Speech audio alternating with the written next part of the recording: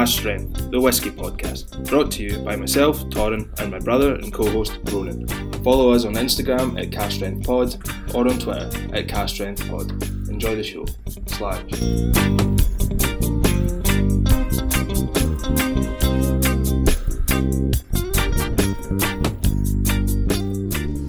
And what a tune that wee reggae beat is. And welcome to Cask Strength, the Whisky Podcast. I'm joined again by Ronan. How are you doing? Yeah, doing well. How are you? I'm not bad. You been up to much?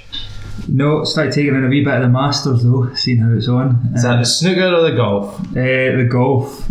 When's the snooker on? No idea.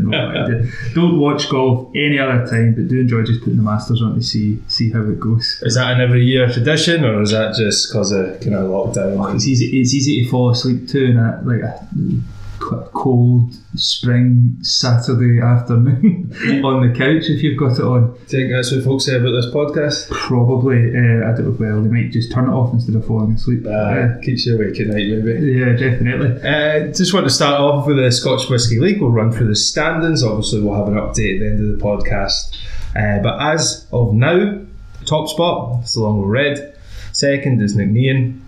Third is Glen Scotia, the Open Day Bottling, 14-year-old Cask Strength.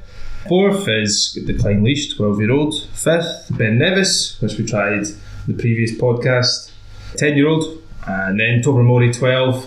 And in seventh place is Ardbeg Wee Beastie. Yeah, and then the World Whisky League, we've not had many whiskies in it, to be fair, but we're at the Waterford, the Ballyclavin, and then the Method and Madness is at number 2, and then the Box Distillery from our very first podcast is at number 3, even though I don't think we've actually released the Waterford Method and Madness. It was a long day, we'll say, for that one. Yeah, I was going to say, what have we learned about podcasting so far, especially from that kind of... Try not to do 3 whiskies plus 3 lots of beer in one day is probably the lesson learned. I think the beer was too good, the whiskies were too good, and we might release it as a after hours bonus podcast, but I would say it's probably a struggle to listen to for ourselves, never mind anyone else. Yeah, pretty much. So, before we start discussing the whiskies on this podcast, we're big preachers of shopping local or shopping independent. Of course. Yeah, we've taken a turn for the worst. We've done the exact opposite. Yeah, and we went and tried to find the best whiskey you could, included with value, from supermarkets. Yeah, so really plodded along to a local supermarket. I won't give names, it doesn't really matter. Probably most whiskey selections in supermarkets are exactly the same. But we thought we would go along to the supermarket and try to find a whiskey that we thought would basically top each other from the selection. Yeah, I think I did pretty well. I've got a kind of Bunnahabhain unaged statement, Sturadar. Probably butchered that name again. Yeah. What have you brought along? So we went to different supermarkets at different times and we didn't tell each other really what we'd had. No. So I went for something. I was actually looking for this distillery's port cask. Right. Okay. Or the sherry cask finish. Right. But when I went to the supermarket, they didn't have it, so I actually went for the Glenmurray Peated Classic, which I just thought Speyside Distillery, a little bit of peat in there. It's just a little bit different. Yeah. Not knowing what you went for, comparing them now, they're actually quite an interesting comparison. You have an Islay, which is unpeated, and then a Speyside, which is peated. Yeah, so typically Islay whiskies are, of course, peated whiskies. Bunnahabhain's had quite a strong history of being unpeated, although nowadays they do release peated and unpeated malts. And of course, Glenmurray, the famous, semi-famous Speyside whisky. But traditionally with Speyside whiskies, you wouldn't automatically associate them with peat. So, of course not. So I went along with that, and the most important thing about it that I seen, it was on sale at the time. Right. So it was really quite cheap. I suppose we'll decide after we taste it whether it's worth it. Yeah, definitely. Same with the Bunnahabhain. Over to Ronan with the whisky news. So, not really whisky news as such, nothing really major happening in the whisky world, I guess. Apart from, you can sort of see just now a lot of distilleries and companies releasing a lot of stuff, a lot of different releases. Maybe that's down to the pandemic and them not willing to release it or not able to release it because of bottling or dry goods and such. The sort of, as we move closer and closer out of what feels like a 6th or 7th lockdown, you can see a lot more releases coming up. Do you think maybe some distilleries have struggled in terms of they've not had the whisky shows, the tastings? I know a lot of whiskies, I know a lot of distilleries have moved kind of online. They're doing a lot of online tastings, which is great. But do you think the kind of communication with the consumer has been limited because of these shows, so they're really needing to release a lot of kind of special, maybe cast finishes, maybe kind of more limited edition bottlings, just to catch the eye of the consumer? I think there's a number of reasons why you probably see now a lot more limited edition or special releases being released now, and the boring side of it is the fact that not being able to get packaging or labels produced or being bottled due to COVID restrictions or just delays in shipments and stuff. But again, a lot of distilleries and a lot of companies will base releases around big whisky festivals, and they launch new products at major whisky events. And because they've not been happening, on the online is good as it is as a stopgap really between actually being at whisky festivals. It's not really something you want to base your whole release on, I would say. I could be wrong. So we're seeing a lot more coming out now, and then more and more festivals being announced, and that's really the one thing I want to sort of speak about. And it's the second year of the Our Whisky Festival. Our Whisky Festival? So it's our, not yours. Not yours and I's. Not Cask Strength Whisky Festival. No, not yet. But this isn't the second one. That's just every Saturday night. Yeah, so it's the Our Whisky Festival. It was co-founded by whisky writer Becky Paskin and the head of advocacy incubation brands Bacardi, Georgie Bell. Okay, yeah. Right, so they started Our Whisky, and from their website it says our aim is to inspire people all around the globe to explore whisky further. So in 2020 they started the inaugural virtual whisky festival, as most whisky festivals were last year, a charitable initiative designed to bring whisky makers and whisky drinkers closer together through the digital space. Now, if you ever look at Our Whisky online, I think it's saying things that pretty much everybody should or does agree with, and the idea is to essentially promote and inspire women within the whisky industry, and how much of a big influence women have within the whisky industry. Whisky is often, in the past and currently today, been dominated by men, and there is the one thing Our Whisky is very good at, especially what I always see on Instagram, is how inclusive they are, and how maybe accidentally sexist some advertising can be within the whisky industry when it comes to portraying women. I think I've seen that. Yeah, so they've set up the Whisky Festival and it's launching for the second year. It's the 29th of April to the 27th of May, so it's spanning quite a long time. The themes and charity of what they've got is that this year is a five theme sessions designed to help you explore whisky while having a lot of fun and also raising money for charity as well.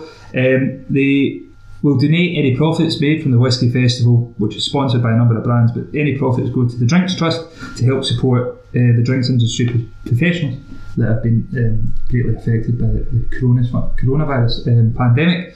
And last year, I think they raised around £12,000 for the Drinks Trust. Right. So it's a great festival to get involved in, and there'll be a lot of sort of exclusive bottlings and tastings and such. But the Our Whisky sort of really came to light fairly recently upon the release of a book that majority of everybody disagreed with some of the things that were written in there, and it really sort of, I thought, came to the forefront, and it's great to see that their Whisky Festival is back again.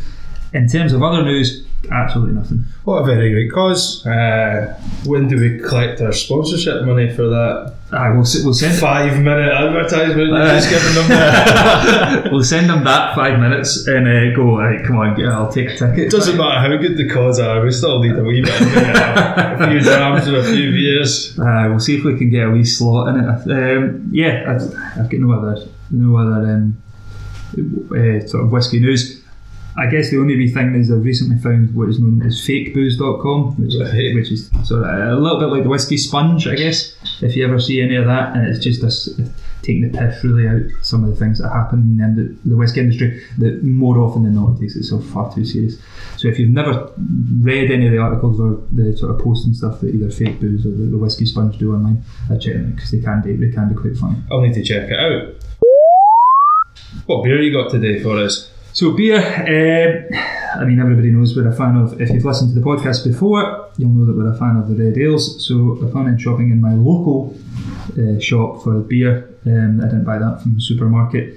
I bought the Galway Bay Brewery. I bought the Bay Ale, the red ale, this little can, 4.4%, and founded in 2009, independently owned and operated brewery based in Galway on the west coast of Ireland. What about yourself? Well, we're not very interesting, I suppose, with our first beer. We're not very different. I went for an amber ale, kind of classic Belgian, a true Belgian original, Paul Clack. And they've been brewing since 1791, so he's a little bit older than the Galway Bay Brewery. Yeah. But yeah, kind of classic Belgian amber ale. We're both kind of simple in our style when it comes to beer. I suppose we like red ales, we like trying new things. I suppose I like more of a sour beer. Yeah, I'm not a sour but you can't go wrong with an amber ale. It's just a kind of classic style, a red or an amber ale. It's one of the things, see when you go to a pub or a bar or whatever, they've got red ale on tap, either from the sort of barrel aged or whatever, from the real ales or whatever. See if I see a red ale, because it is so uncommon to usually see in pubs and stuff.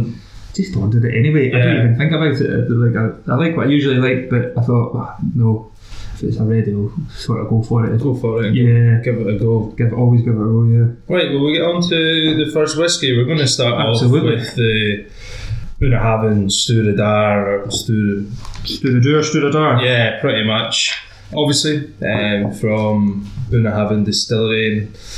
I'd like to speak a wee bit about the distillery, as we normally do, a wee bit of the kind of history. Yeah. I think it paints the scene, Sets the scene, paints a picture. One of those, you know what I mean. Yeah. So, it was founded in 1881 by William Robertson and brothers William and James Greenlees. Built on the kind of north-east coast of Islay. I know they've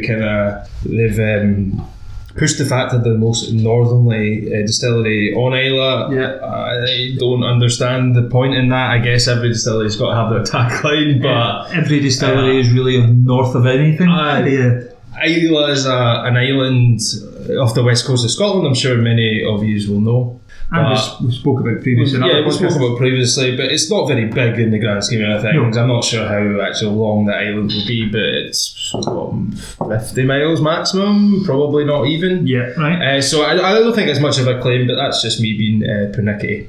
It's built in the village of Bunnahabhain. The village of Bunnahabhain was established in 1881 as well to house the distillery workers. So they don't only build industry, they house the workers as well, which I'm a big fan of. And as we all know, Islay is and was a great place for producing whiskey. Yeah. Still to this day, they're producing new distilleries as well as still producing the kind of more classic malts. This particular part of Islay, northeast coast, I quite like the sound of the area. It's kind of protected from that kind of westernly Atlantic wind. Kind of we're from Campbelltown, what the weather's like. Yeah. In that part of the world, it's not very nice. The more shelter you can get, the better. Yeah. So on Islay, probably most of the distilleries are kind of down near the coast, but you've got this coastal climate. You've got loads of natural spring water. Obviously to accommodate all these distilleries. You've got loads of rain, of course, to accommodate all these distilleries' water needs. And you've got loads of peat. But I don't want to get into the peat with Bunnahabhain, the distillery, because in regards to this whiskey, the Stewart Dar, it isn't a peated whiskey. Bunnahabhain isn't as famous for its peated whiskey as it is for its kind of unpeated whiskey. But another thing I like about Islay, it has an abundance, is its natural harbours, which allows for kind of easy access from kind of sea vessels, boats, as a normal person would call them.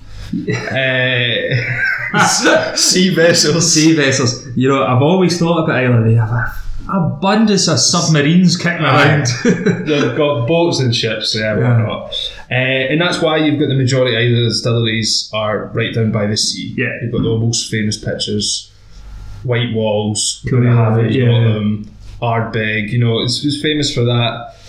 And that's why you've got certain kind of Islay distilleries, the warehouses are below sea level. I don't think the famous one is Bunnahabhain, but there's the kind of famous whiskey casks that are stored below sea level because the warehouse is like dug into the ground. And I think this is why the kind of closeness to the sea from Bunnahabhain is why I would kind of encourage you to nose your whiskey. Okay. As I am waxing lyrical about Bunnahabhain. Yeah. It's also why Bunnahabhain, I've really went after the kind of maritime seafarers or kind of mariner theme that you'll see from the bottle on other bottles. And this is why the bottle has been called Steward Dar, which is Scottish Gaelic for helmsman. And I guess the helmsman is the man who's at the helm of the boat. Not the sea vessels. The sea vessels. Yeah. Not to be confused with the Battle of Helm's Deep, which of course is a fictional Lord of the Rings book by George R.R. Tolkien. Right. Do not confuse a battle within a book in a mythical land with this whiskey. Well, I got it confused, so I just thought I would... When I first seen it, I thought it was like Helaman, right, which was obviously another whiskey brand, but helmsman in reference to the helmsman within the sea vessels. Interesting facts about the Battle of Helm's Deep. We're also very good. I'm liking where this is going. We're also familiar with. Yeah. So I could maybe ask you, right? Okay. What was the name of the fortress in the Battle of Helm's Deep? Oh, Helm's Deep. It's obviously once you say it, and this is a stupid thing to say, but obviously once you say it, I'll know it. But it's in the sort of. So often gets confused with the fortress being called Helm's Deep. Yeah. But in fact, it's the Hornburg, which I've always found quite interesting. Anyway, we'll move on. A bit about the distillery. They've got a 12.5 tonne mash tun, which is big. They've got 6 Oregon pine wooden washbacks, which we like a lot on the show. We like the wooden washbacks. Interesting enough, I found it interesting. They've got 6 wooden washbacks, as I just said. They're 100,000 litres each. Right. They only fill the washbacks up to 66,000 litres. And that's because during fermentation you've got a kind of rigorous process going on which causes a lot of carbon dioxide. Right. As we all know, and that causes bubbles. If anybody's had the chance to kind of poke their nose in a closed, slightly opened fermenter or washback, they'll see it's full of kind of carbon dioxide. They'll get the whiff of it on the nose, but then they'll also be able to see the reaction happening in the bubbles. Yeah. So they're only filling these up just kind of over about 2/3 full. They've got 2 pairs of stills. What I like about these stills is they're kind of very striking shape. Okay. And they're very striking anyway, because you associate the copper pot still with being this kind of shiny, kind of really impressive kind of copper, obviously, in colour. But they've never cleaned and they've never polished their stills, so they've kind of got this kind of brownish kind of colour to them. But it looks really beautiful. But what I found about these stills kind of interesting was the shape of them. They're a pear shape. Right. You think, well, most stills are pear shaped, kind of pear shaped ish. Yeah. But what these stills don't have is a part of the still called the oggy, or the ogi, maybe pronounced, and that's the bit between the pot. That's the big bottom bit where you fill your kind of your wash or your low wines into, and the neck. So most Scottish distilleries, or a lot of Scottish distilleries, between the pot and the neck, you've got this oggy, and that's the kind of bulbous onion type shape. A sort of bubble in the neck. Yeah, it looks like kind of a standard thing in some shape or form at Scottish distilleries. They don't have that. They've just got the pot and then it's the straight neck. Stills with an oggy will have more surface area, causing more vapour to condense when it's boiling up. More vapour will condense, which causes more reflux, and that in turn leads to a lighter spirit. Yeah. Bunnahabhain don't have that, but what they do have is very tall, striking necks, stills. So it'll be interesting to see if there is a more kind of heavier style spirit in the whiskey we're just about to try. Because it's not got, as you were saying, because it's not got that oggy in the middle, that no matter in what shape and form it appears in, it's just not got that same opportunity the spirit to condense. Exactly. It's just straight up the neck. Yeah. But as if the still is taller, that's what I was thinking, because it's harder for the vapor to escape. Because the neck is so long or tall, would that not also then encourage condensation to happen as well? That's my point. Exactly. When you have an oggy there, you've got vapor condensing directly above the pot. But because they have a kind of tall neck, it's going to be harder for the vapour to travel up there anyway, the taller the neck. But I just found it quite interesting, and I really wonder if we're going to be able to taste it. If there is such a dramatic change in the flavour. What do you think of the whiskey when you're trying it there? So, on the nose, I wrote down, initially my first thoughts was it was quite malty, quite nutty, quite sort of not fresh, but not fresh in the sort of youthful side of it, but very sort of clean cut.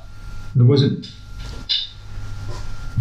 as you would expect, it's a slightly mass-produced product in the sense that it's not going to have any off notes or anything like that, but just very fresh, clean, and not really offering a lot in the nose initially. So I started to smell it a little bit more. It's like salted caramel and sort of very soft coastal notes. Yeah. Not overbearing like you would find, as we would say, maybe an Ardbeg or a Laphroaig. Obviously there's peated in there, or a Campbelltown whiskey. There's not that coastal or a Talisker.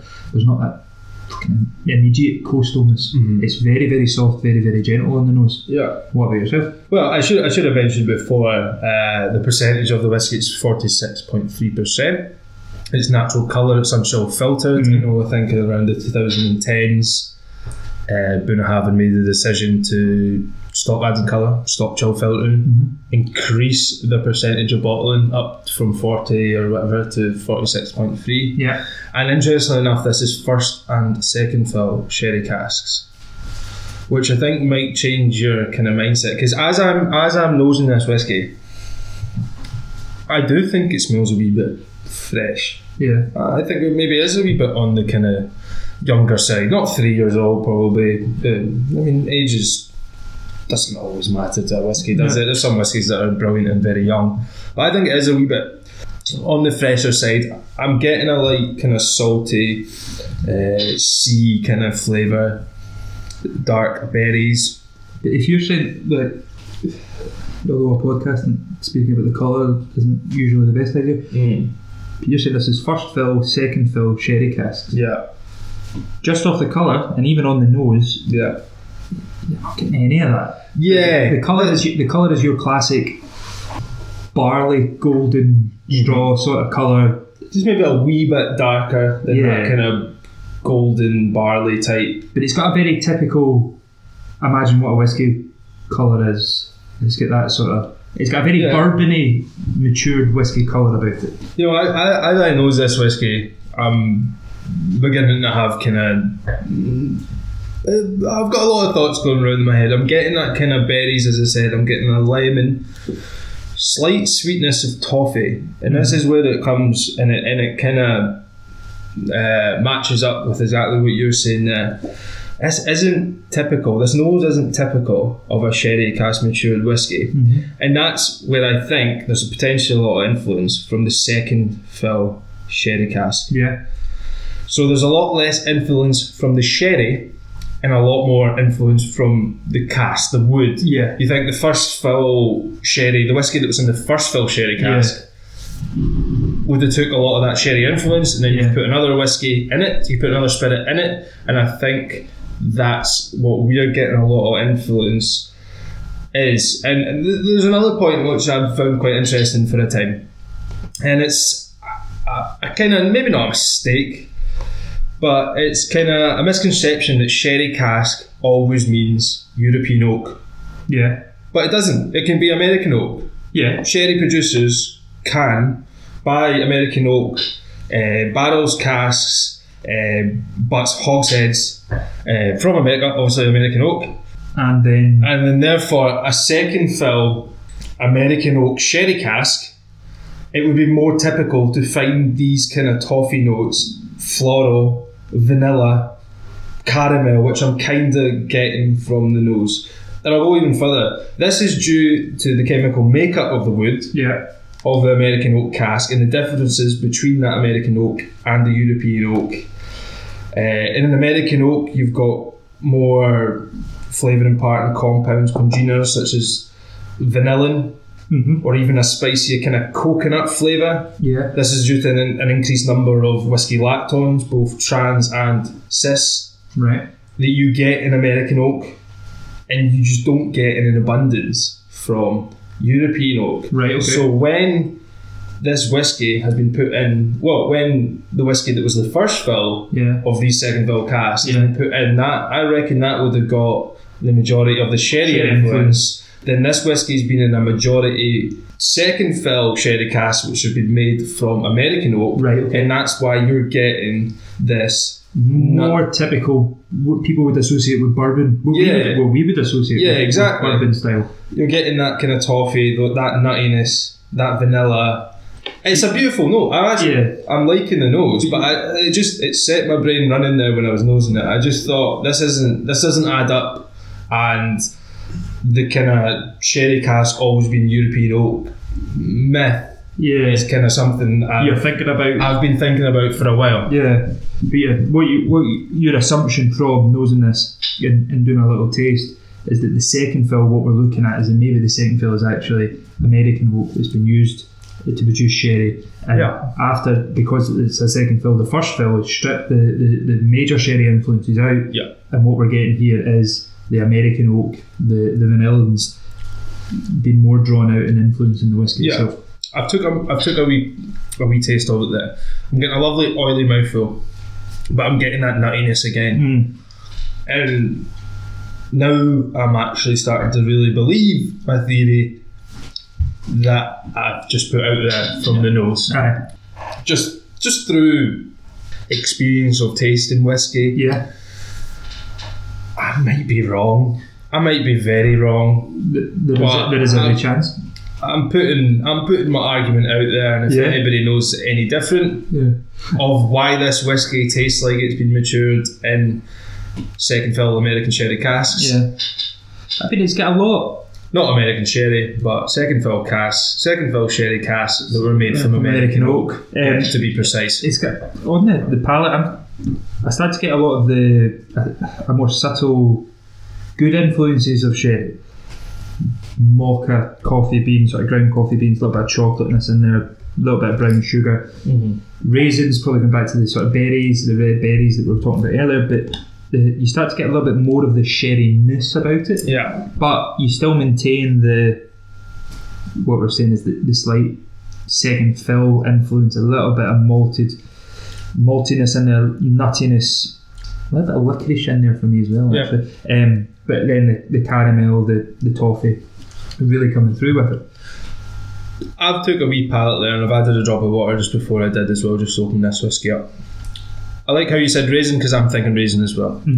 But I'm thinking dried peach and raisin with kind of nut. Do you know that mixed bag you can get from the supermarket? Or I can remember my mum having it when we were young. Graze. That's what it is. Do you know the wee box you go through the letterbox and it's got all the little bits? And it's a kind of mixture of dried peaches, awful stuff you wouldn't eat. Awful. Well, probably probably enjoy it. I probably enjoy it now, but when I was younger, I was expecting chocolate sweeties, and I was expecting a Starburst or something, you know, a midget gem almost. But that takes me back to that kind of mixed peach, raisin, nut, all dry shavings in a bag. I'm getting all of this spiciness from it. Clove, allspice. Finish wise, it's not incredibly great. What does that mean? Doesn't really mean anything. I just mean it's not giving me a big punch of flavour. It's probably because this is a relatively younger whiskey. Yeah. But it's quite a long finish. It's got a lovely saltiness on it, and it's got a bit of spiciness as well. I'm enjoying it. I actually put down for the finish there. I thought the finish and the nose were a little bit similar as you started getting a little bit more of the sort of sea salt, seaweed, coastal notes. I actually wrote down sort of like a, do you know the sort of rub, like a dry spice rub or something like that? But right, for meat? Aye, but it maybe just a little bit more of the cask influence is giving that slight spiciness to it. I put grapefruit down. Lovely, I've thrown out a bit of grapefruit there. Hard caramel. I've also put plantains. Plantains, yeah. Yeah, it's kind of cooked or uncooked? I've went uncooked. Right, okay. Well, I've not specified in my notes, but if they were cooked, I'll probably... Cooked are nice, that kind of like, you get that kind of Maillard reaction happening to the bananas, to the plantains, because they're not bananas. They're not bananas, they're plantains, just like you said, but that kind of caramel outside the it's got a little bit of sweetness, but that caramel toffiness is sort of coming through as well as the sort of nuts, and quite creamy. I put sort of down sort of almondy, that sort of, it's got a nutty. It's actually very, very nice. It's very, very easy to drink. I've not tried a lot of Bunnahabhain. Do you think it's worth the kind of, I think it's £30, 30, maybe 35. Will we come to it at the end? No, we can speak about it. We can speak about that. I mean, I don't know, 30 quid to 35 quid is what you paid for it? Yeah. Are there better whiskies that you could find at that price? Yeah, probably. But how many? No, I wouldn't say you would find an abundance of them, like they're growing on trees. Are you going to be disappointed by spending 30 to 35 quid on that? No, because it's very easy to drink and it's very enjoyable. It's complex as well. Even what we're saying there about the difference in what we think the first fill casks to the second fill casks might be, and the flavours that you're getting from that through from the nose to the finish.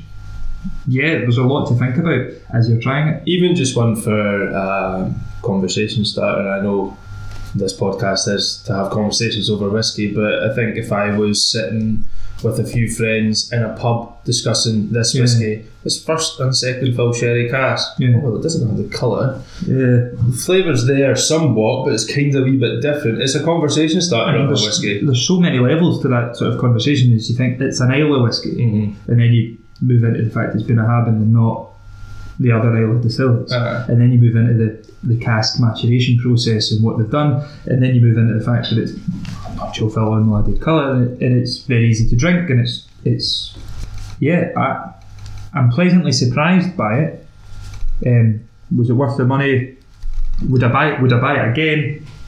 Probably not, but was it worth... You never bought it, I bought it. Right.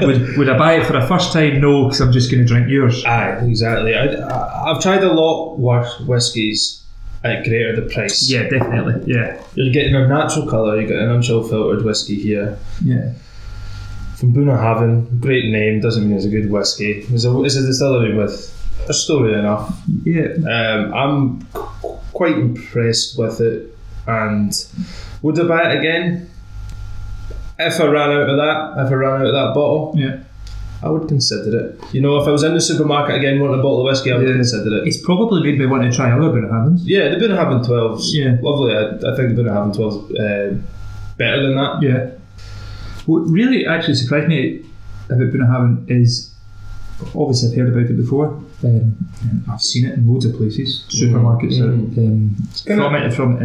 It's kind of a staple in pubs. Bunnahabhain 12 is a whiskey if I'm out having a pint and then I've decided I want a whiskey.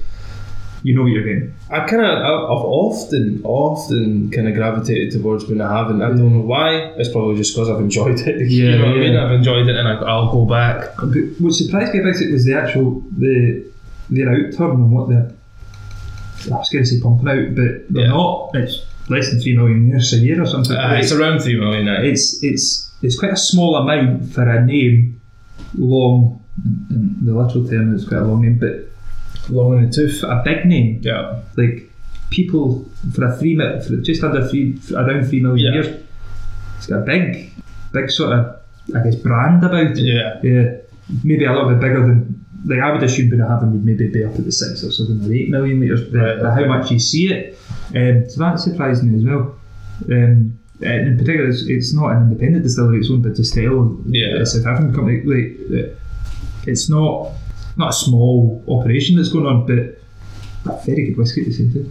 Yeah, it's maybe a distillery that's producing a decent amount. 3 million litres is a really good, but it's a big amount compared to a lot of Scottish distilleries. It's owned by a multinational company. I don't know too much about Distell, but I presume they're a multinational company, or they're a very large company. But then they're producing whiskey that doesn't taste mass produced, doesn't kind of pander to the masses, it has a story. Every distillery has their brand, it has a maritime brand, but it doesn't feel forced or over pushed. It seems like it's got provenance, it's got history, and they've got a product which is really, really quite nice.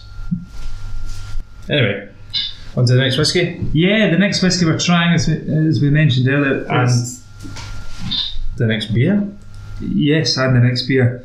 So the next beer I'm trying is the East Coast Style IPA from Kinnegar. It's a farmhouse brewery from Donegal, so I've stuck to the Irishness of my beers. Yeah, I'm looking forward to it. I drank one of the Kinnegar beers on St. Paddy's Day. I put it on the Instagram story, and it's part of our highlight, I think you call it. I think that's what it's part of the beer highlight. And what was it, an IPA, was it? East Coast Style IPA. It's called the Big Bunny. So hazy, heavy, hop-esque, hop-fueled. Yeah. And yourself, what are you trying? I'm having a wee toss-up here. Right, okay. Juice Springsteen, which is like the name of a tropical IPA from ABC Brewing, but tried some of their stuff before. I think we have had some of their stuff before, so I think what I'm going to go for is the Shindigger Lush Exotic IPA. Is exotic different from tropical? Yeah. I was struggling to decide, to be honest. Well, you might as well go for the Shindigger, because I think the ABC we tried before was the Dortmunder Lager. Oh, it was. The Yellow Wall. The Yellow Wall one, yeah. Yeah. So I'll be trying this Shindigger IPA once that poorly poured beer settles down. The head settles down. But onto the whiskey. So what we're trying is the Glenmorangie Speyside single malt Scotch whisky, Elgin Classic. It is their peated single malt. Right. Okay. So right off the bat, 40%. Boo. Yeah, so immediate thoughts from a 40% whiskey? Yeah, I would obviously think if it's 40%, it's probably chill filtered, it's probably had added colour. Yeah. So we like to stay above the 46% mark, but in this kind of supermarket sweep special, I would say it's more allowed because we're looking for real good quality and the prices. For the price, I guess, yeah. So, yeah, that was my first immediate thought, is 40%. My first thought in my head, it's been chill filtered, it's added colour. And I have got no evidence to suggest that we're wrong in that aspect. Yeah. At 40%, you automatically assume it's chill filtered. You'd think the only evidence that, in a very easy evidence to produce for a distillery, if it is unchill filtered natural colour, is to stick it on the bottom. On the label. Yeah. And it's not. It's not. So it's safe to assume it probably is. Now, that, I guess, isn't necessarily a bad thing. It's a bad thing. This is something. It's a bad thing. I often think in the heads of people that would describe themselves as purists within the whiskey industry, who only like to drink non-chill filtered, no added colour, cast strength, all that's the best. And you get some very good whiskies that have been chill filtered and have had added colour. Obviously, we don't know just yet whether that's a claim. The point would be that if it's that good a whiskey, why do chill filtration? Why add colour? If it's that good a whiskey, show it in its the closest to natural state that you possibly can. Yeah, to play devil's advocate in that point is that I do understand the need, or the want rather, to chill filter and add colour. Yeah. If you've got a big produced whiskey that will be that is a non-age statement that is drank around the world. Mm-hmm. You want it to be in every batch the exact same, whether you're trying it in Glasgow, whether you're trying it in New York or Sydney or Johannesburg. You're wanting it to, first of all, look, because everybody tastes with their eyes first. Like that old classic thing, if you see a really dark whiskey, people will assume it's good. Yeah. People taste with their eyes first. So if you're wanting that conformity throughout what you do, then you chill filter and you add colour. Now I understand it. Do I agree with it? That's a different How thing. many people buy a bottle of whiskey in Sydney, Australia, and then travel to California, America, and buy the same bottle of whiskey? I guess it's not really about buying it. It's compare colour. I guess it's not. Or really, I guess compare flavour, because if this is a big enough company to have a master blender or a head of whiskey or somebody in that position who ensures that every batch has the same flavour through their skills, through their tasting speciality. Yeah. I can kind of understand maybe colour, but it's not something I agree with. It's not something I think even makes sense. I think the argument for it, you can poke holes in it. I guess it's maybe not about buying a bottle of whiskey in Sydney and then buying a bottle of whiskey in New York. It's about that if you see it on the shelf in a bar in different places, dimly lighted, and you can't even see the colour of the whiskey in it. No, but if you see it and it's what you're used to drinking, then if you suddenly turned up at a bar in Elgin, in Speyside, and you wanted your Glenmorangie peated single malt that you always drink, and it was slightly darker or slightly paler, you'd be like, oh, is there something wrong with that? I can't remember the exact colour, the exact pigment of a whiskey when I'm out drinking whiskey in a bar. I know you're playing devil's advocate. Yeah, I think we're arguing over something we both agree with. No, I know, but I think flavour consistency is extremely important. Oh yeah. But that's why you have a master blender. Yeah. That's presumably what their job is, to get every batch tasting exactly the same. Yeah, and that's why at massive distilleries you have thousands of casks, because so you can draw on different casks, different ages. You have a person in your employment, a master blender, with those expertise to do it. Yeah. Maybe it is just on their Elgin Classic range. Right. Okay. I've not looked at enough other Glenmorangie releases. But maybe it is just their entry level sort of range that they've decided chill filter will add colour, because that gives a conformity for our basic entry level. And it's not just because they want to add as much water as possible down to 40%, and then when you're at 40% you're forced to carry out these processes. Yeah. Maybe not. Anyway, well, this Glenmorangie starts off on a semi-bad foot with me, but I'm going to taste it with an open mind. First of all, is it Glenmorangie or Glenmurray? I'd say Glenmurray, right, okay. Because it would be Murray. Sure, it is Murray. I would then say it was Glenmurray. Yeah. So we'll go from that. We'll go for Glenmurray. So as you know, as you dabble into the taste of it, again, I'll run through a little bit of what we usually do, the sort of history of the distillery.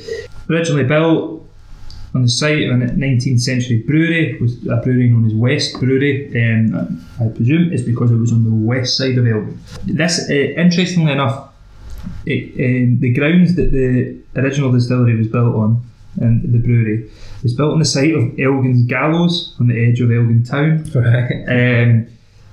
What I read about it is that the gallows were to warn off Highlanders, I guess doing something.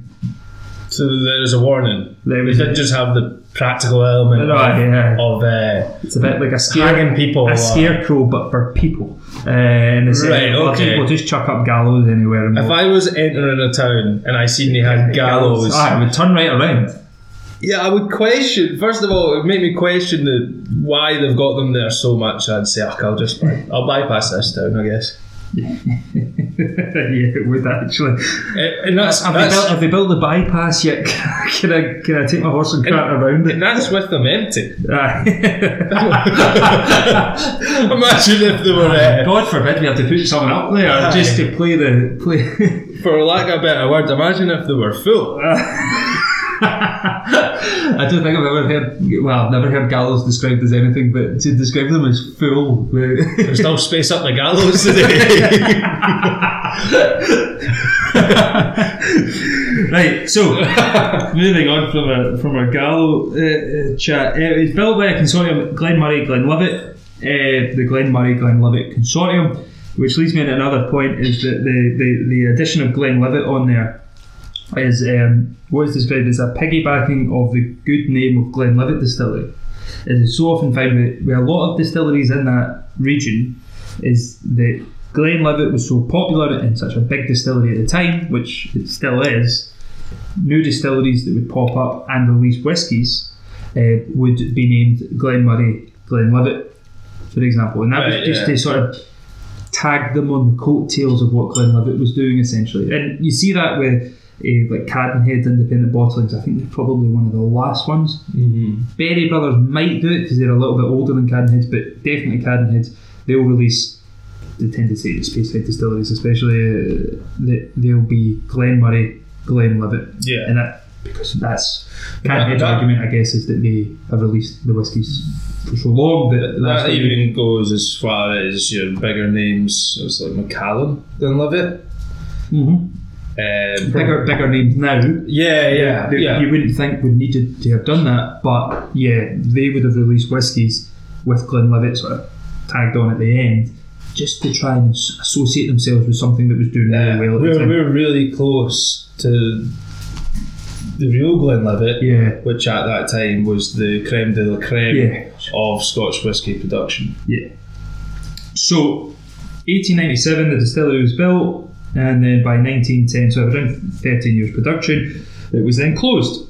Like many distilleries, it boomed, was created, and again, like many other distilleries, it fell victim to a slump and then closed. It wasn't long till it was snapped up by MacDonald and Muir in 1923, who were established blenders from the great town of Leith, and who had also purchased Big up Leith from the independent Republic of Leith.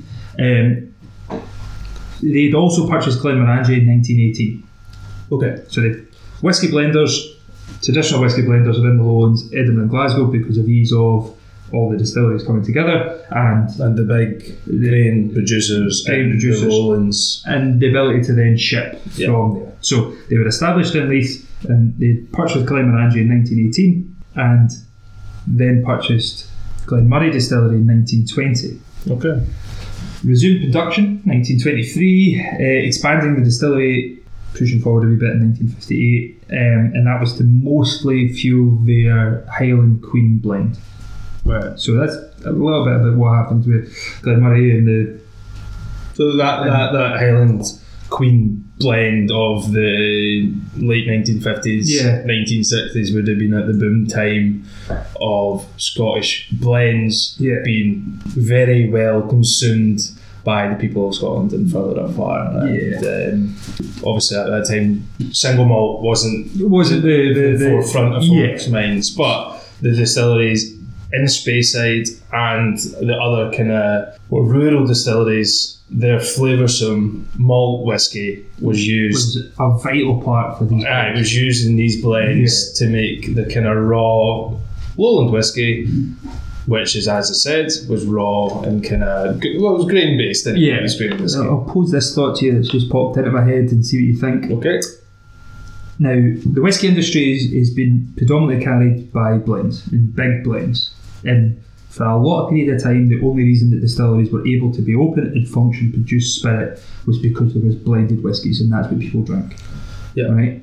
In the masses, in the kind of cities. But there is also the argument, well, there's my argument, that if it wasn't for good quality single malts being produced, the blends wouldn't have been, it's more of a circle rather than just a straight line that blends carried the whisky industry. But because the malt that was what would be single malt was being produced, because the spirit was being produced was so good, the blends were able to be so good, and therefore that carried the whisky industry. If it wasn't for the blenders, the master blenders or the blenders at the time, but using the good spirit that was there to make good blends carried the industry, which then allowed the distilleries to produce single malt because they were still so good.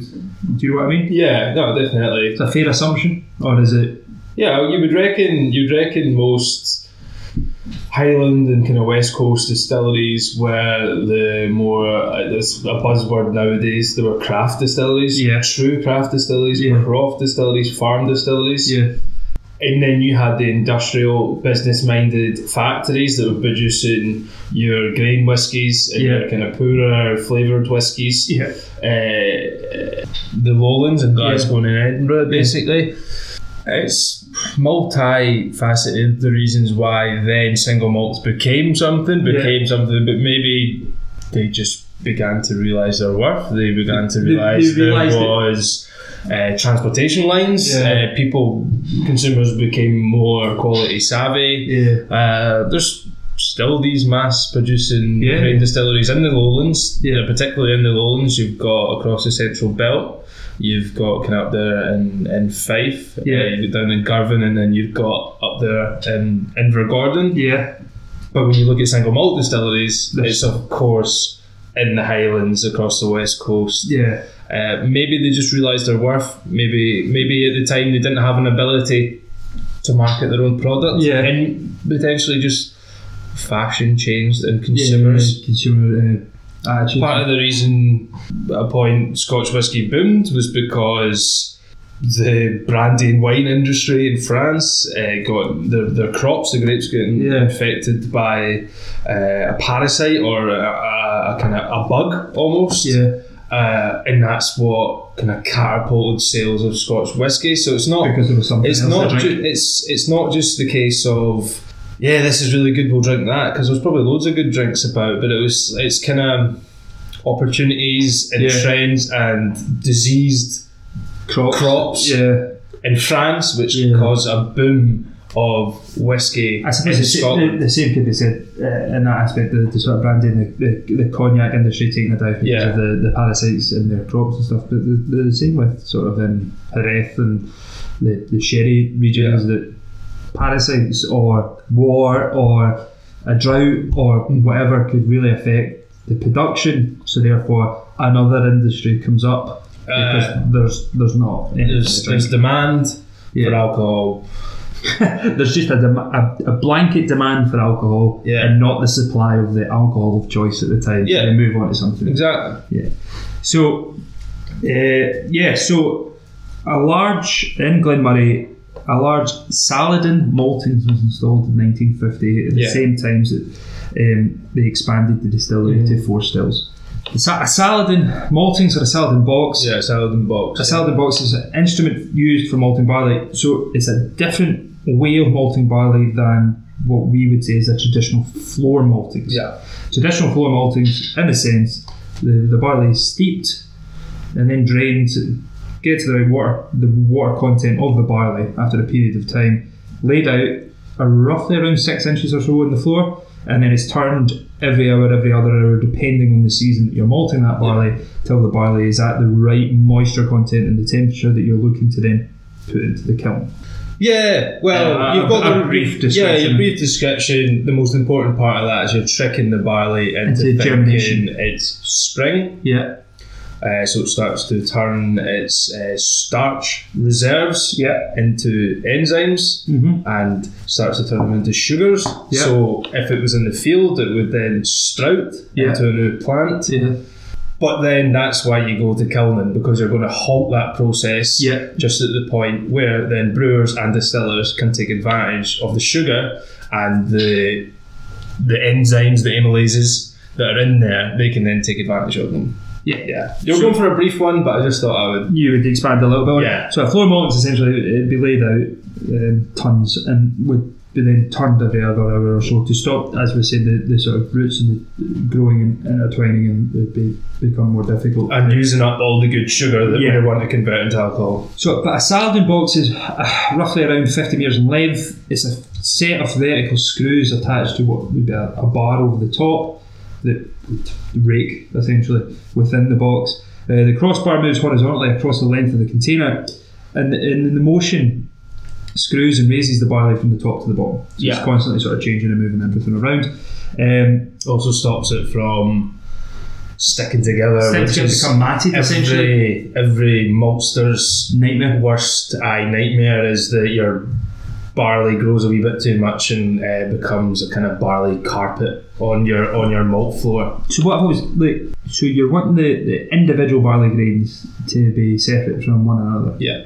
See if it is matted or a barley carpet. Yeah. As you're saying, what's the disadvantage there? So if it becomes a barley carpet, you can't just separate it. We've seen some traditional methods. I know in our kind of whiskey pass, you can turn it, you can grub it, you can separate it. But what happens if the barley grows too much? It's using those sugars that you want to turn into alcohol. So is that purely down to wasting the growth? Of the sugar. You can still use it, but you just won't get as good a yield, basically, because it's grown too much. Because it's starting to grow, right? It starts converting its reserves into I'm growing into a plant. A barley is actually a grass.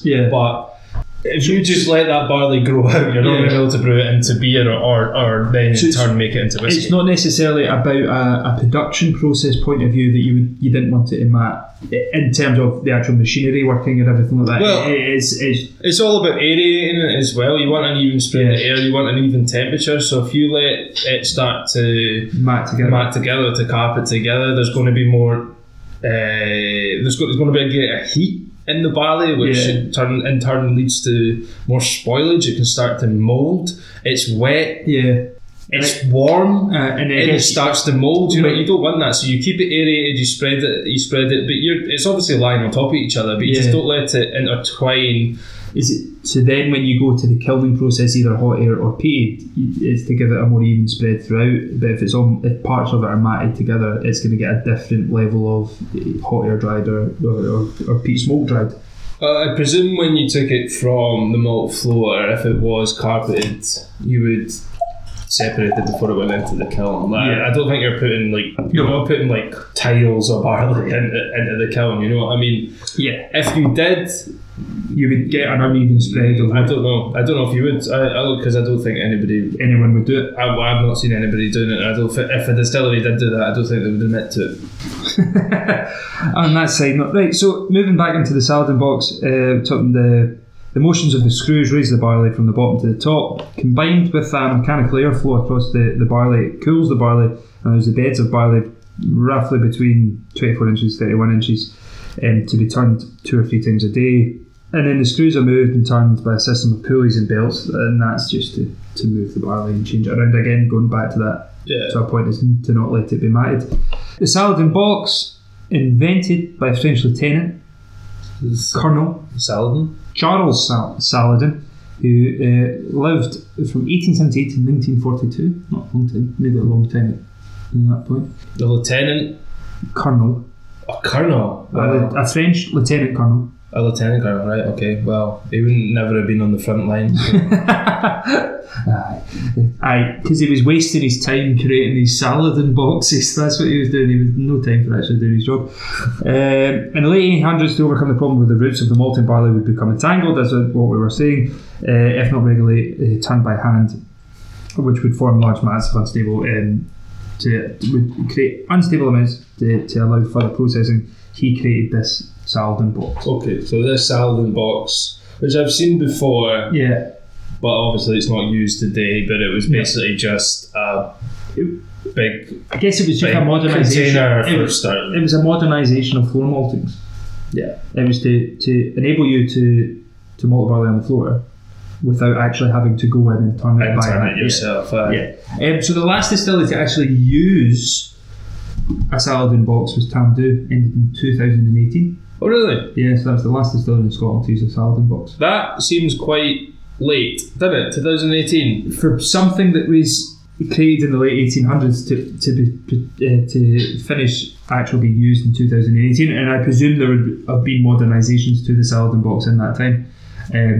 It's quite a late thing. I mean, you've got not a lot of distilleries. Nowadays you've got drum maltings. Yeah. You've got a bit. I've never been to a maltsters, but yeah, there's probably a lot better, more efficient. Yeah. And of course, there's not many distilleries that do floor maltings. None that do salad and box maltings. I guess the very few distilleries that do floor maltings, we know. As what we spoke about previously, is Springbank do all their floor maltings there. Yeah. I think Kilchoman do partial floor maltings. I know Highland Park do Floyd do partial couple. Yeah, something like that. Yeah. So Tamdhu itself was the last in 2018.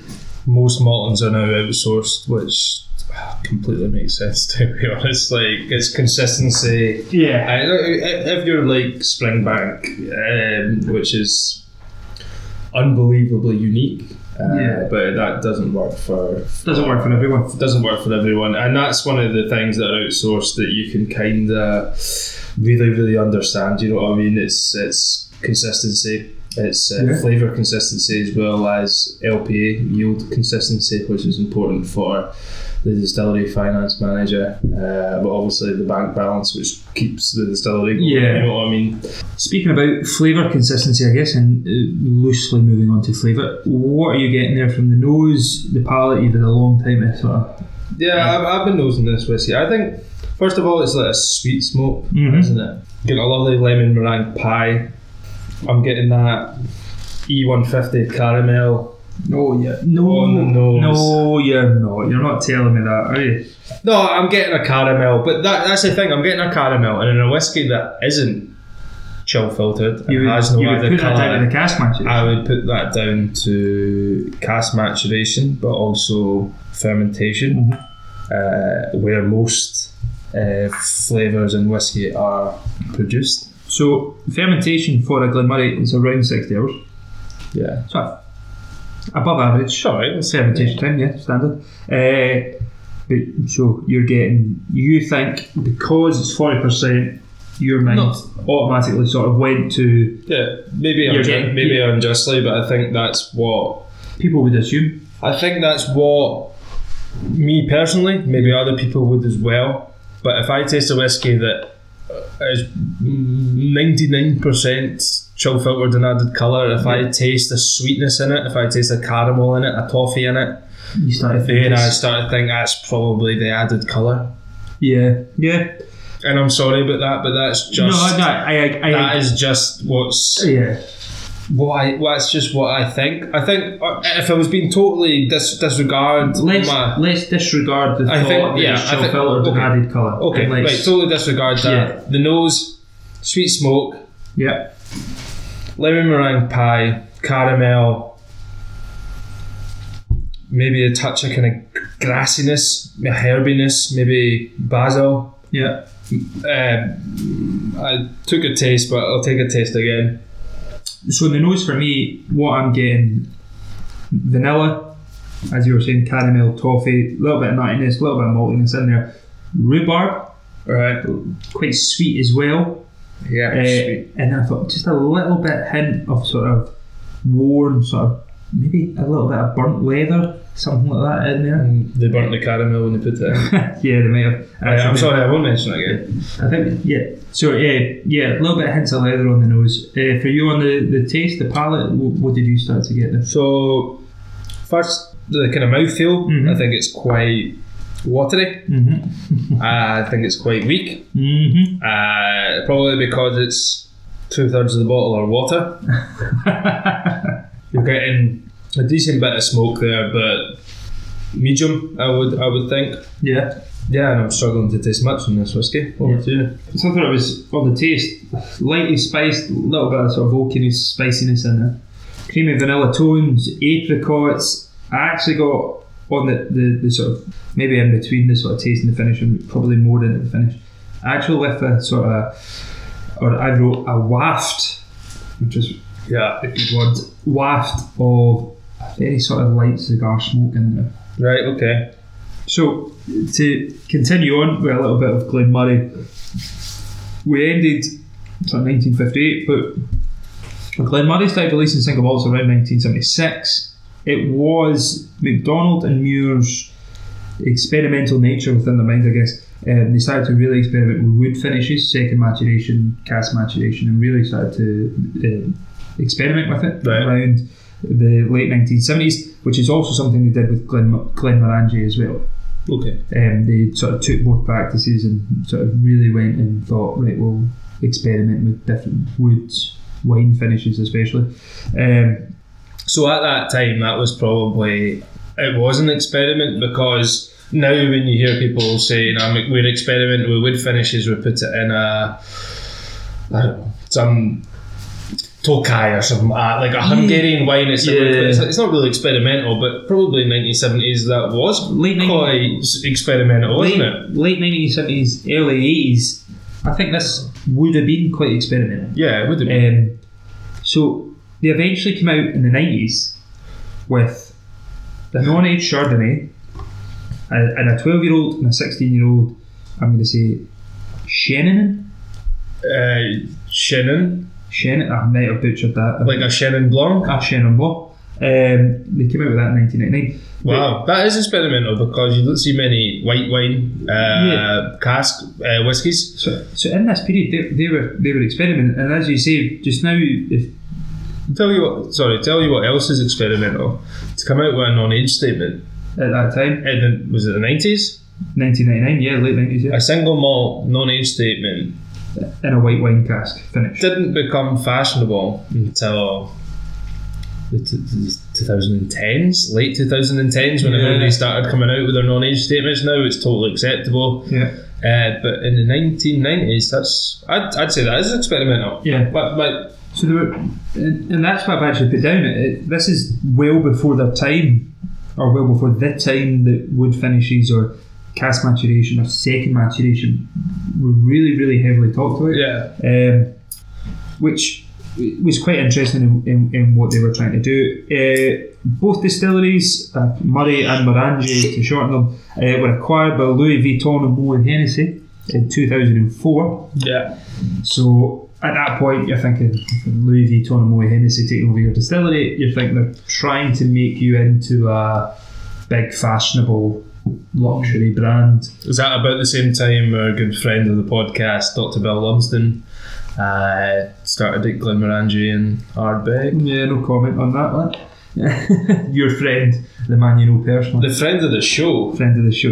Alleged friend of the show, because I guess he might have... he might not think we're friends, but we see him as a friend. Yeah, so it was only 4 years later, 2008, that Glenmurray was actually sold to the current owners. I'm going to butcher this name. Lard Martini Cassé. I've not got it written down, but it's La Martini Cassé. We'll go with that. But French company, a French company that I think you're safe to put a Cassé at the end of it if it's French. So La Martini Cassé is France's the second largest spirits group behind Louis Vuitton. Probably. Right. I've took a wild stab at that. But, it's a good guess. I've tried to put it on the spot. Yeah, so it's they themselves were originally founded in 1934, and they have actually been family owned as far as my notes go. But they, as I said, the second largest spirit group. They own a number of different brands throughout the world, with vodka, gin, anisette, cognac, Calvados, into wines and rums. St James and Rivière de Mar rums from Martinique and Réunion, you may have heard of, but their whiskey is probably where you would mostly have heard of these people from. Okay. Label 5. Pass on that one. Don't know Label 5? I don't. Should I know Label 5? I don't think I've ever heard of it. I've seen Label 5 before, but mostly abroad. Was it like a airport whiskey or something? Travel retail, that sort of thing. But then you may have heard of Cutty Sark. Cutty Sark, of course. Yeah. Of course, Cutty Sark. Yeah, so they currently own Cutty Sark. So they purchased both distilleries. They purchased Glenmurray in 2008. It was they actually purchased Cutty Sark, as we were speaking about, from Edrington in 2018. Right, I that's what I was going to say. I thought Cutty Sark was an Edgerton brand. So, because Cutty Sark and Scotland's most famous son, poet, Rabbie Burns. Yes. I think the Cutty Sark name and brand is kind of fashioned on one of his poems. I want to say maybe Tam O'Shanter. Yeah. But I'll... don't quote us on that one. I might need fact checked on that. So they actually purchased it from Edgerton in 2018, and from what I could see online, it was for an undisclosed sum. Now, my experience with undisclosed sums are through football. Yeah. So a football player, you don't need to disclose the fee in which you've purchased a human being for. Yeah. Unless you've purchased the contract. Unless it's over £10 million or £10 million and above. Right, okay. So I don't know if that is just a business thing or whether that's just in football, which is a completely different thing. So to me, they purchased it for less than £10 million. They purchased Glenmoray for less than £10 million. La Martinique purchased Cutty Sark from Edgerton for less than £10 million. Oh, right. In 2018? In 2018. I don't think that would be... I don't know, but I don't think that would be possible. See, so that made me rethink my whole football analogy. But yeah. So they purchased it in 2018. I don't think I've ever actually tried Cutty Sark. I have. It's alright, it's blended whiskey, but it's Cutty Sark, would you traditionally say it's a bigger name outside of the UK, or is it? It's not one of the blended whiskies that Famous Grouse, Johnny Walker, Valentine's Black and White, to go back a bit, but it's not the likes of, like, if you go to a supermarket, obviously where we got whiskies we're speaking about today. Scotch whisky, blended whisky wise, you've got your Famous Grouse, you've got your Bells, and you've got your other one that I can't remember the name of, but you've got kind of got three, right? Yeah. But then you've got blended whisky brands like G&B or J&B, which you don't really see too much in Scotland, but it's very popular abroad. Potentially Cutty Sark falls into that kind of bracket of being more popular abroad, but Cutty Sark is definitely a brand I would have been aware of. Like, to be fair enough, Johnny Walker is more famous and more drunk outside of Scotland than inside of Scotland. Yeah, but it's one of the brands that's most associated with Scotland, outside of Scotland, you know? So, to end the sort of history and present future of Glenmoray, in 2016 they recently put plans forward to expand further. They introduced new washbacks, another pair of stills. What kind of washbacks? I've not got that information, but going on what I'm about to say, I would presume they are stainless steel washbacks. To be honest, if they're being referred to as washbacks, I probably would. Yeah, I would think so. I don't think you would mention that you were installing new washbacks unless they were wood, because a stainless steel washback isn't really called a washback, you know? A washback's a wooden term. Yeah, I know what you mean. So right now Glenmoray, and this is what surprised me most when we were speaking about Bunnahabhain before, the Glenmoray produces just under 6 million litres a year. Yeah, that does not surprise me. Tasting the whiskey. Just thinking of how big Glenmoray is and all that. I don't know. I would imagine that Bunnahabhain is bigger than Glenmoray, production-wise. I think from what you said there with the name of the owner of Glenmoray and who they are, Martinique. Exactly. Yeah. French owners, Highland Speyside single malt. Mm-hmm. French consumers are the biggest consumer of blended Scotch whisky. Right. That doesn't really surprise me that they've got such a big outturn, because it's maybe a lot of it is going into blends and is being transported to the likes of France or being transported to other countries around the world. And for that, makes me like Glenmoray more. You know what I mean? This is probably a whiskey that's worldwide, and people maybe don't even know they're drinking Glenmoray. Maybe don't even know it, and it could be I don't know, a 50% Glenmoray blend. Name something else, or it could be some kind of more, I don't know, I'm going to say generic, but obviously Glenmorangie is not a generic name, but I mean, like, if you were going to sell a Scottish single malt abroad, you'd maybe go for a more generic name, Angus Mick, or something like that. There's nothing wrong with that. But as I say, that Glenmorangie to us is like almost the epitome of Scottish whisky distilleries is Glen-Scotia, you know what I mean? It's good Glen. It's absolutely nothing but that company doesn't need my respect. Yeah, but you're throwing it out there as well. I'm throwing it out there, like, I respect you. I can't wait to see that. I can't pronounce it, and that's because of my ignorance, but I can't wait till that's sitting on their website. Martinique Couché. It's Torrin Curry, can't pronounce the name, but respects us. Yeah. I think that would go so, a way. Going into the finish of this Glenmorangie, what are you thinking? I'm going to take another wee sip. I think we could confidently say, from the dram throughout, it's quite a weak and short finish. Yeah. I think we could confidently say from the dram throughout that definitely 100% not Islay peated. No, not at all. No way, shape or form is this Islay peat. No. Islay peat's got this phenolic note to it that I often think is quite a buzzword when it comes to peated whiskies. Yeah. As people say, oh, it's phenolic no matter where it's from, but and you'll know more than this than I do, but it's not actually the phenolic compound within the peat. Yeah. I've got noted down, I would say it's a guaiacol. So it's that from mainland peat, which is more present in mainland peated whiskies than Islay whiskies, which is more phenolic. Yeah, phenol.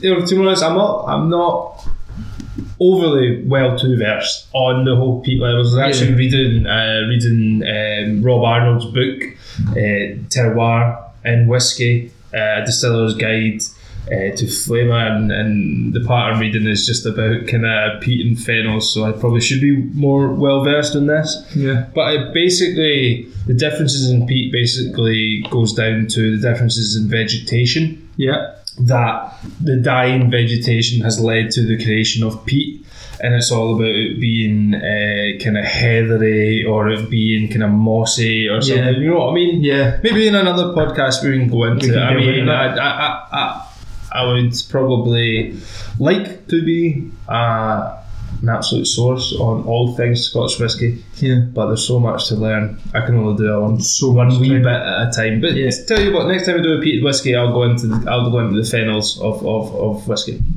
It's, as I was saying, it's definitely not Islay peat, but this type of peat from the mainland tends to give you slightly more woody, smoky notes, cinnamon, clove spice, those sort of flavours in there, rather than that seaweedy iodine notes to it. But that's not what we're getting here. It's a slightly different peat smoked. And to be honest, for what we're saying is a peated whiskey, this is 14 ppm. Right, okay, so that would make sense. Yeah. So very, very, very soft on the peat smoke. Yeah. It's not prominent. It's a peated Glenmorangie, but not a heavily peated or really medium peated whiskey. It's just a peated Glenmorangie. It's more peated than their other whiskies that they do, which I think would probably resemble the tasting notes that we've put together as well. Yeah. But in tasting this, and we move into the hotly contested Whisky League, Scotch Whisky League. Yes, let's move on to the SWL, the Scotch Whisky League, the most contested league in Europe, if not the Western world, in all sports and spirits. I don't think anyone could argue with that. So the Glenmorangie, we'll start with the last one we tasted. What we had was a 14 ppm Glenmorangie. That's 14 ppm at the barley as well, not even what's in the bottle, which again I think resembles our tasting notes from it. I got on the nose vanilla, rhubarb, a little bit of soft smoke, cigar box.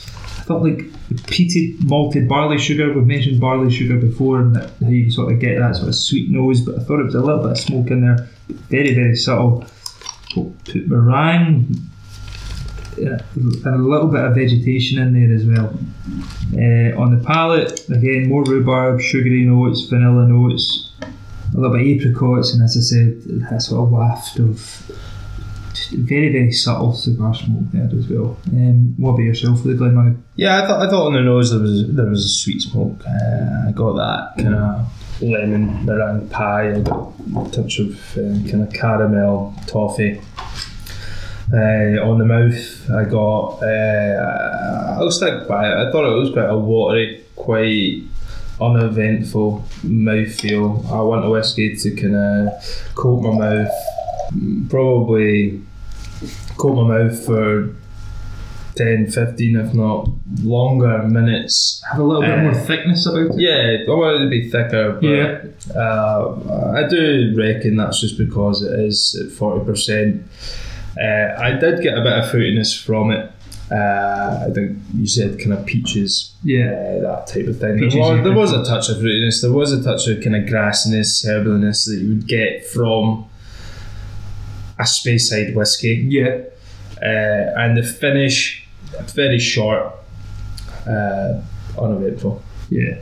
So, in terms of ratings, I may surprise people, listeners of previous podcasts, that I would put this in the Whisky League, the Scotch Whisky League. Right now, as we mentioned at the top of the show, Longrow Red, Nean, the Glen Scotia Port, Clynelish, Ben Nevis, Tobermory, Ardbeg Wee Beastie comes in at number 7th. I would then put this Glenmorangie in at number 8th. Yeah, I would probably agree with you. But I would say this Glenmorangie at number 8th, and I thought the Ardbeg Wee Beastie would be the first one to drop out because I didn't think I'd taste anything that wasn't better than that, or worse than that, sorry. But to me, the Ardbeg, looking back on my notes on the Ardbeg just had a little bit more complexity about it. Even I didn't like the amount of smokiness in there that put me off the Ardbeg, but it just had a little bit more going in the palate, really, the mouthfeel as you're talking about. It was a lot thicker, it had a lot more going on.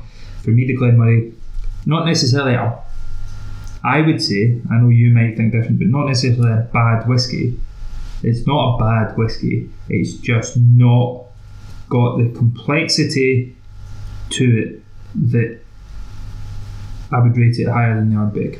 Yeah, I kind of agree. What I did disagree with you there is in terms of the Ardbeg. I did think, although I called the Ardbeg intricate wee beastie, I do think there was quite a lot of smoke. Yeah. What I meant by that was it had more to it than just smoke. And I think that's kind of what you're saying as well, is it had a bit of complexity. Yeah. It had a lot of complexity. But this isn't about the Ardbeg, this is about the Glenmorangie. Yeah. I thought this whiskey didn't have much mouthfeel from it. I thought, you told me after I tasted it was 14 ppm. I probably would have liked this whiskey more if it was 40 ppm, 48 ppm or something. I think it probably would have had more about it, because I think without that smoke it had very little about it. And you said you didn't think it was a bad whiskey. I don't think it is a bad whiskey. I just think it's definitely not what I'm looking for in a whiskey. I just don't think it has much complexity. I just think it's got a wee bit of fruitiness, it's got a wee bit of smoke, it's got a tiny bit of mouthfeel. It's not really got much of anything. You know what I mean? But what I would say for under £20, which you bought it for, that is true. That's what I was going to come on to say for. It was £18 this cost me. It was on sale, but it was £18. I would say that's very cheap for a Scotch single malt whiskey. But I'd say it's probably about worth that price. The point I would make on it being £18 where I purchased it from, would I buy it again? No. Right? I don't think I would. I wouldn't. You wouldn't have bought it the first time. No, probably not. Probably not, because when I went to the supermarket looking for a single malt, I was looking for the best single malt I could find in the supermarket, and I looked at other single malts at 40%. You'll probably find, and I know there's better single malts at 40% out there. There's probably lots more. I've tasted Glenmorangie before. I think it's a really good whiskey. I think the spirit's really good. Yeah, I've tasted loads of single cask, and I know single cask is all you're getting, but single cask can be good, single cask can be bad. Yeah.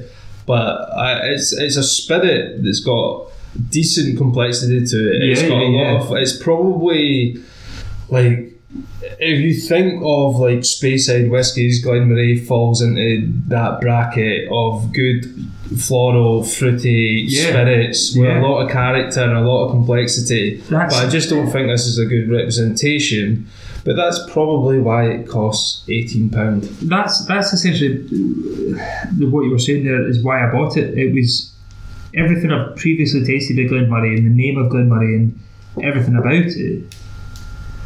It's something I've enjoyed before, it's something I've liked, and I wanted to see what this was offering.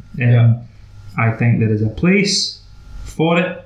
I think people will enjoy it for what it is. Very lightly peated, easy to drink. It's probably a good introduction to peated whiskey for somebody that doesn't like peated whiskey. Yeah, I would put it in that category. I just think on the whiskies that we've tried already, which are a lot of them are either cult distilleries in the sense that Clyde-Leash, Ben Nevis, or they're very unique in what they do. The Red, Long Row Red, the McNean, Glen Scotia, the Ardbeg, they're unique in what they do.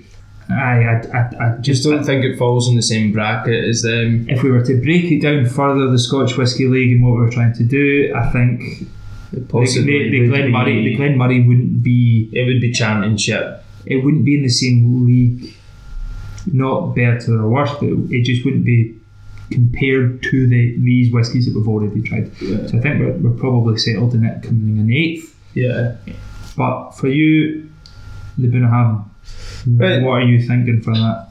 So for the Bunnahabhain, to run through my tasting notes, I thought it was a wee bit kind of fresh, maybe a wee bit young on the nose, but that's to be expected from a supermarket whiskey. I would suggest it had a lovely kind of salty sea green kind of feel to it on the nose. You had dark berries, blackberries maybe. There was a slight sweetness of toffee, and I think a natural sweetness since it's unchill filtered natural colour. But we did go through, and I don't want to go into it again, that I think it has flavours that aren't typical of a sherry cask, and I think that's maybe down to it being second fill sherry cask, and potentially down to that sherry cask being made of American oak instead of European oak, which I have nothing against. That just made it ever more interesting for me. On the palate, I thought it was very oily, which might be down to the straight neck and no oggy, because that would create a more dense and a more oily spirit. I had a nuttiness. I had a lovely kind of dried peach, nut shaven raisin. You know, one of those kind of mixed bags you can get in the supermarket alongside your Bunnahabhain. Spiciness. I had kind of allspice, kind of star anise, clove, that type of thing. Finish wise, I thought the finish was alright. I thought the finish was not great. I thought it was just alright, but it was long, which is kind of the first indicator of being a decent finish, but I just don't think it offered too much. But it was a long finish, which I enjoyed. It had saltiness and it had a spiciness. What did you think of it? What was your run through of it? So the Bunnahabhain, I actually really enjoyed it. I actually thought that it was for what we're speaking about price. I know we'll probably go into comparisons at the end, but I thought for the price of it, it was really nice. But on the nose, dried fruits, coastal notes, got a lot of butterscotch, a very creamy nose, vanillins, almonds. I actually put down Greek yogurt. I don't know how many times I've nosed Greek yogurt or smelt Greek yogurt, but I thought there was just this really fresh creaminess to it. Yeah. Do you not have the old classic of kind of Greek yogurt mixed berries and granola. Touch of honey on top, maybe. That is maybe what this whiskey tastes like. That is probably the perfect representation of what the nose on this whiskey is like. I would actually agree. The Greek yogurt. You would have thought I'd thought of that before this, but I haven't actually. It's got that Greek yogurt, the berries, the dried fruits, a little bit of raisins in there, a little bit like it's that. It's got a Greek yogurt granola nose with fresh summer berries. Yeah, that's what it's got. On the taste, more nutty nuts coming through, a little bit more of the sherry influences. We're speaking from the first fill, the milk of the coffee, the plantains, ground coffee, melted butter, brown sugar coming through on the palate. The finish, I thought it was long, but it didn't do anything. I thought I would agree there.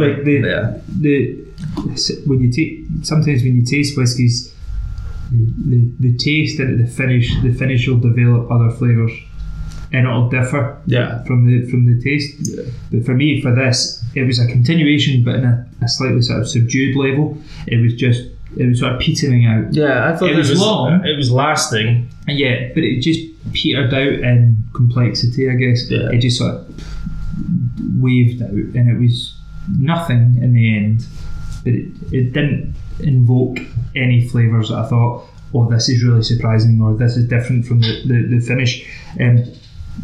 But I actually really enjoyed it. I would like to make this whiskey was bought from the supermarket. It was £30 to £35, I think, maybe £33, right?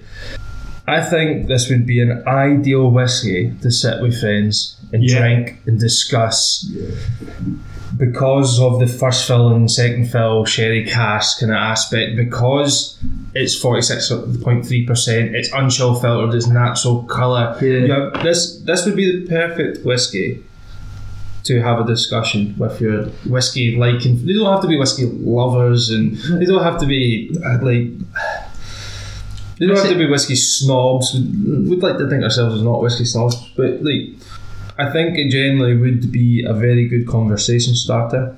I think it would be a very easy drinking whiskey with enough flavour, and maybe a whiskey for somebody who likes whiskey and they're trying to convince their friend to try a whiskey that's maybe a wee bit different. It's not just raw, and it's not just full on smoke. You know what I mean? It's quite a complex. That's, I think, where this whiskey fits into that category, to where if you're sitting with people that drink whiskey and drink whiskey regularly, that you could sit down and have a conversation about this.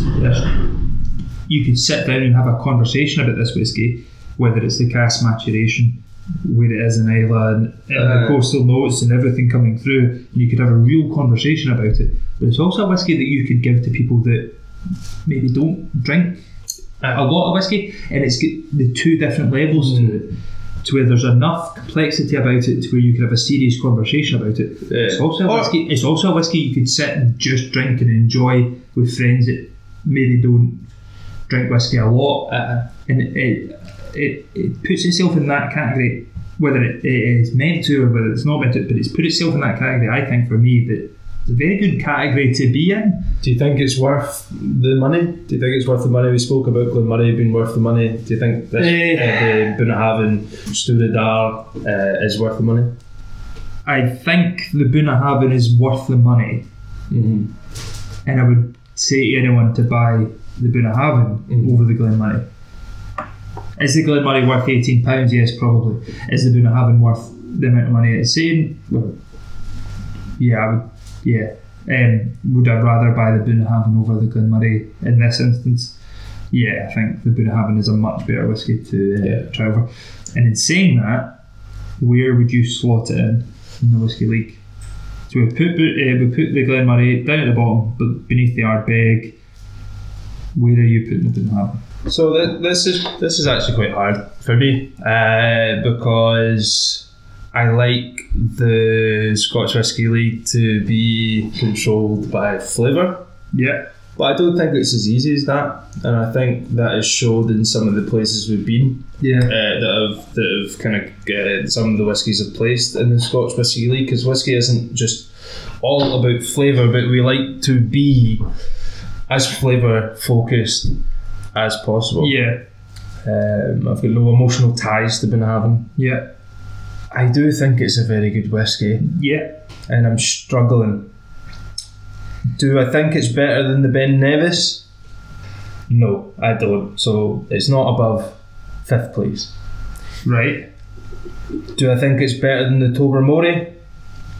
I'm really, really struggling to decide. For me, I would put it between the Tobermory and the Ben Nevis. That's where I'm putting it. I think it's more complex. The ability that it's got, and I know what you're saying about solely focusing on the flavour profile of the whiskey and letting that drive your ratings, I guess. But I think it's been clear in other podcasts that I don't let that happen.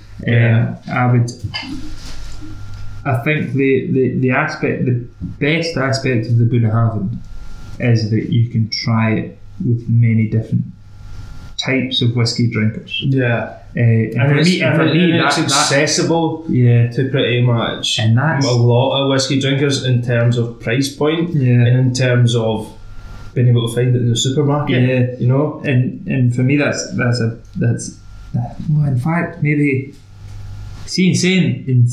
I've actually just convinced myself I would put it between the Ben Nevis and the Clynelish. I'd move it up one and I would put it in there, because the Ben Nevis was very, very, very good and I liked it and enjoyed it, and it wanted me to try more Ben Nevis, but it's not available, where this is as good as the Ben Nevis, I think, but is more available, is possibly easier to be enjoyed by many different stages of whiskey drinkers. So I would put it between the Clynelish and the Ben Nevis. I preferred your previous opinion, and I'll tell you why. It's not as good as the Ben Nevis, I don't think. Flavour wise, complexity wise, oakiness. I think Ben Nevis is better. I really, really do. Do you not think that Ben Nevis has got the room to be better, but the Ben Nevis 10 isn't better? But it's got the ability to be better. I think if we tasted a Bunnahabhain 12-year-old, it probably would slot in above the Ben Nevis. But I think the Bunnahabhain Sturadar is just below the Ben Nevis and just above the Tobermory. I really feel that strongly about the Ben Nevis being a very, very good whiskey. Right. Well, I've tried, but we can settle on it being in between the Ben Nevis and the Tobermory. That's fine. Yeah, to be honest, I'm not going to lie, see the best thing I've tasted tonight? Was that red ale? Yeah, probably was. I thought I've kept a bit throughout the whole podcast. I think that's probably the best thing I've tasted all night, the Galway Bay red ale. And that's the Galway Bay? The Galway Bay red ale from the Galway Bay Brewery. Only since 2009 have they been operating, but I think that is probably the best thing I've tasted all night. Right. Well, we'll go a quick run through the SWL. Yeah, let's finish off with that. So it's Long Row Red, firmly at the top. Neon, second place. Third place, Glen Scotia, 14-year-old Port Cask. Fourth place, Clynelish. Fifth, Ben Nevis, 10-year-old. Sixth, Bunnahabhain Sturadar. Seventh, Tobermory, 12-year-old.